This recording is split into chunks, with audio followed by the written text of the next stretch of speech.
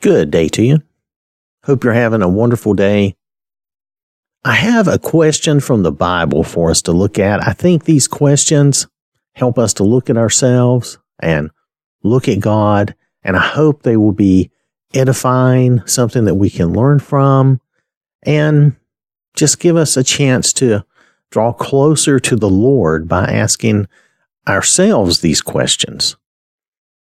So my question is, Genesis chapter 4, verse 9, Cain asked God, "Am I my brother's keeper?"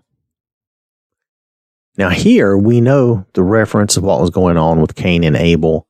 Cain had killed Abel. We know that God knew Cain had killed Abel. But Cain asked this question of God, "Am I my brother's keeper? Am I responsible for my brother?" And that's something we have to ask ourselves in a bigger relationship. Are we responsible to one another? Are we beholding to act within certain moral rules and laws toward one another? Do we owe our fellow person? And we can say fellow man, and when I say man a lot of times, I mean mankind. I mean all of us. I mean humans. You could say humans. But to be clear, just so people understand, because nowadays people seem to have trouble with that, and, I don't get it. But just to be fair and to be clear, do we owe each other as humans, as beings, as people? Do we owe each other anything in this life? That's kind of the question Cain is asking. One answer we have for that is very basic. If we look at Romans chapter 13, verses 9 and 10, here Paul is going to refer to the 10 commandments.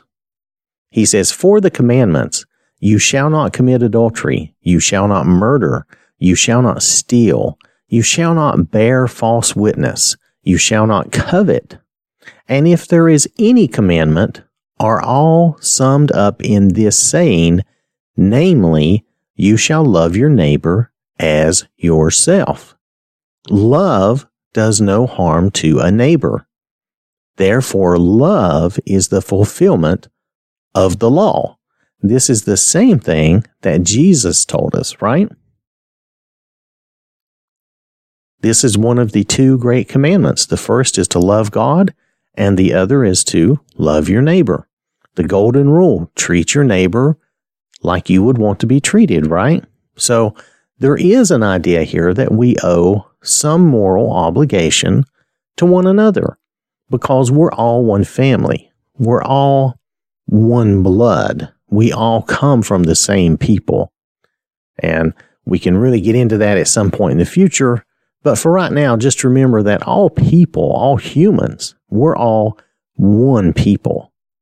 There are no races of people. We're all one race. We all come from the same people. We're all descended down from the same people. So, we are all kind of a family in our own way.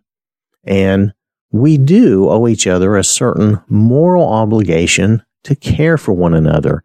Now, when love is mentioned here in the idea of loving your neighbor, this is not a human people type of love. This is God's love where we actually care about that person, whoever they may be, and we want them to have good things. And we want to, possibly help them to have good things. We don't want to do things to negatively impact each other, right? So there's some other verses we can look at. If we look at Romans chapter 15, verses 1 through 6, and this is Paul is talking about bearing one another's burdens, helping each other out, right? And I'm going to read this to you, and then I'm going to talk about this in a slightly different way than maybe what you think.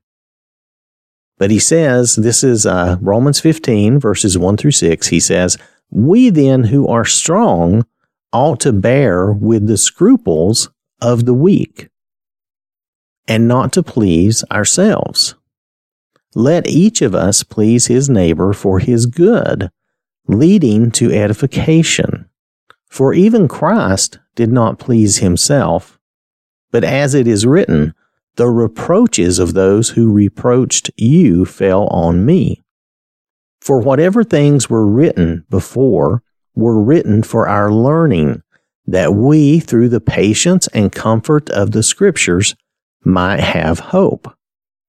Now may the God of patience and comfort grant you to be like-minded toward one another, according to Christ Jesus, that you may with one mind and one mouth glorify the God and Father of our Lord Jesus Christ.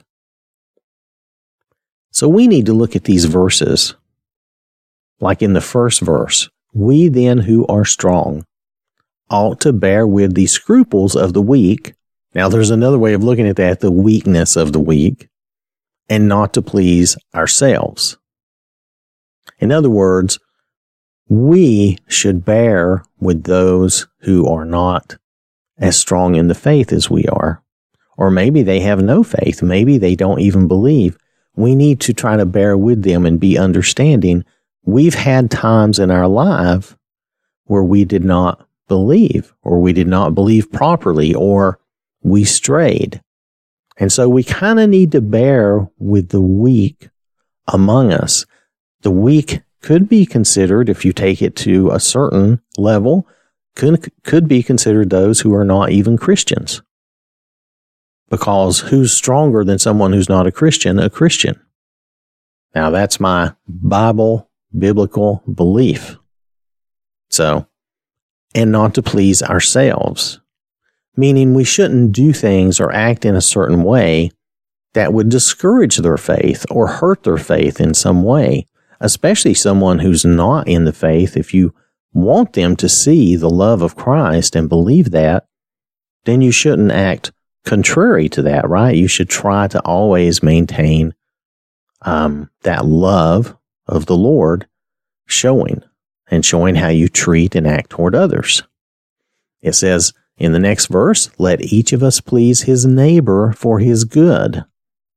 In other words, doing good for our neighbor, acting out that godly love of wanting to help and do good for our neighbor, leading to edification. That's the next part of that verse, leading to edification. Edification is building up or strengthening their faith or knowledge. It can be that as well. And then in verse 3, for even Christ did not please himself. No, he didn't. He didn't do what would have been fun and pleasurable for him. Instead, Christ set the example of doing for us, doing for everyone else. That's a hard example to meet. That bar is really high, and I think we all understand that.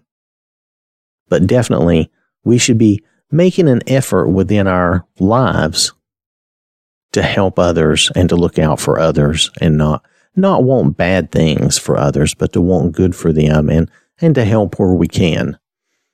And then it says, for whatever things were written before were written for our learning, that we through the patience and comfort of the Scriptures might have hope. What's he talking about? He's talking about the Bible, the Scriptures. The things that were written before were for our learning. The things that are in the Bible, they are for our learning, that we would learn patience and that we would have comfort, the comfort of the Scriptures, knowing that there's more than just this life and understanding what this life is for. All that's in the Scriptures. If you have questions, the answers are in the Scriptures. Now, not chemical answers necessarily, not these physical answers, but we're talking about spiritual, really meaningful, heartfelt answers. All those things are in the Scriptures. Then in verse 5 and 6, talking to the Romans, he said, may the God of patience and comfort grant you to be like-minded toward one another. Well, what do you mean like-minded? Well, like Christ, like looking out for one another, helping one another, not to just please ourselves, not to just benefit ourselves, okay? It's that type of thing. And then in the final verse, verse 6 that we were looking at, that you, now this is a plural, you, this is all of you who are reading this epistle, this letter, that you, all of you, may with one mind and one mouth glorify the God and Father of our Lord Jesus Christ. And this is how we would together, all of us together would glorify the God and Father of our Lord Jesus Christ. This is how we can all be one in one mind, that we look out for each other, that we're watching out for each other, that we're taking care of each other. So to answer our question, to get back to our question, which I know I've been away from for a few minutes, are we our brother's keeper? And yes, morally, we are bound to one another, to watch out for one another, to take care of one another, to speak to one another, leading to edification, not to please ourselves, but to teach each other, leading to that edification, improving people's knowledge to bring them closer to God. We are morally obligated through the love of God to one another. And that is the answer, so that we are our brother's keeper. So I want to thank you for listening. May the Lord bless you and keep you safe. I hope you have a wonderful day. And remember, God loves you.